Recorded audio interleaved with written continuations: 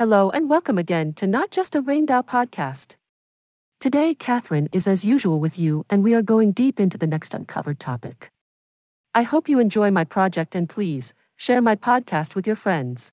It will help me to discover new topics about LGBTQ plus society. Okay, let's start.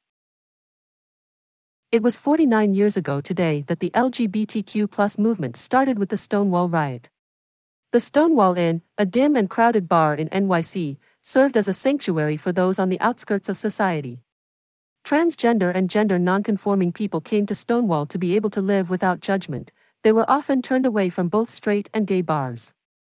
Stonewall became a haven for these folks, as well as the hundreds of homeless LGBTQ youth in New York City, and allowed them to find a place to feel safe and welcome. In the 60s, individuals from all over the USA who identified as LGBTQ were flocking to New York City, many with nothing but the clothes on their back. A few had been disowned by their families for their gender expression and sexuality, while others were seeking the opportunity to be their true selves in a bustling metropolis.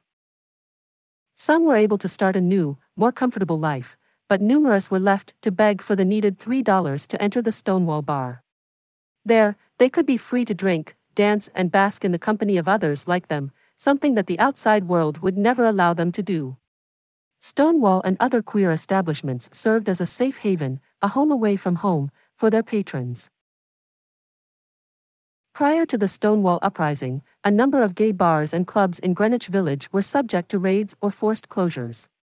Relations between the LGBTQ community and police were virtually non-existent and extremely hostile if they occurred at all. On the morning of June 28, 1969, 9 police officers suddenly invaded the Stonewall Inn, attempting to apprehend anyone not wearing a minimum of 3 articles of clothing which would be considered gender-appropriate by them. Tired of being treated as outcasts and of having to live in the shadows, the patrons of the Stonewall Inn decided to take a stand and fight back against the oppressive police forces. Marsha P. Johnson and Sylvia Rivera, both transgender women, spearheaded the charge. In David Carter's book, Stonewall, a witness recalled seeing Marsha at the center of the action, shouting and hollering and chucking stones. Witnesses acknowledge Marsha P. Johnson and Sylvia Rivera as the leaders of the uprising. Sylvia, herself, declared that the event was spearheaded by the street queens of that time, which included Marsha P. Johnson and other, now absent, members. For 5 days, the intersection of 7th Avenue South and Christopher Street became the rallying point for LGBTQ individuals to voice their grievances against police brutality.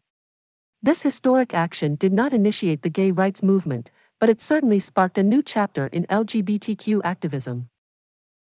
In the wake of this protest, Marsha P. Johnson and Sylvia Rivera launched Street Transvestite Action Revolutionaries, STAR, the following year, a project that provided shelter and sustenance for homeless LGBTQ youth. Sylvia attested that STAR was intended to offer assistance to those living on the streets, the gay community, and any other person in need of help. The very first STAR house opened up in 1970, in a trailer located in a parking lot in New York City. Eventually, Marsha and Sylvia achieved their goal of establishing a lasting home for STAR at 213 2nd Avenue. This location became the STAR House and proudly served as the first LGBT youth shelter in North America, and the first organization in the U.S. to be headed by transgender women of color. Despite the improvements in society, Black transgender women are still facing profiling, abuse, and unjustified arrests from police departments across the U.S. As reported in the 2015 survey from the National Center for Transgender Equality, a shocking almost 1 in 5 Black transgender women have reported physical or sexual mistreatment from a police officer.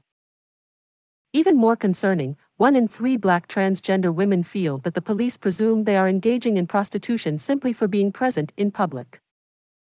The mistreatment of Black people, Black cisgender women, and Black transgender women is an outcome of a prejudiced society that renders them second-class citizens. This kind of atmosphere is not conducive to either activists or police officers, thus making it unsustainable. Annually, advocates are compelled to count the amount of transgender women of color who have been killed. Right now, Activists in Jacksonville, Florida are warning of the 3 transgender women who have been slaughtered in the past 6 months alone. In Jacksonville, as with numerous other cities in the U.S., the relationship between the transgender community and law enforcement is extremely tense, making it even more difficult for those in need of assistance and safety. Almost 5 decades after the Stonewall demonstration that was spearheaded by transgender women of color such as Sylvia Rivera and Marsha P. Johnson, we must take a moment to reflect on the progress we have made as a society but also recognize the work that still needs to be done. I hope you really like my podcast. Don't hesitate to share Not Just a Rainbow with your friends and ask them to subscribe. I love you all. See you. Bye-bye.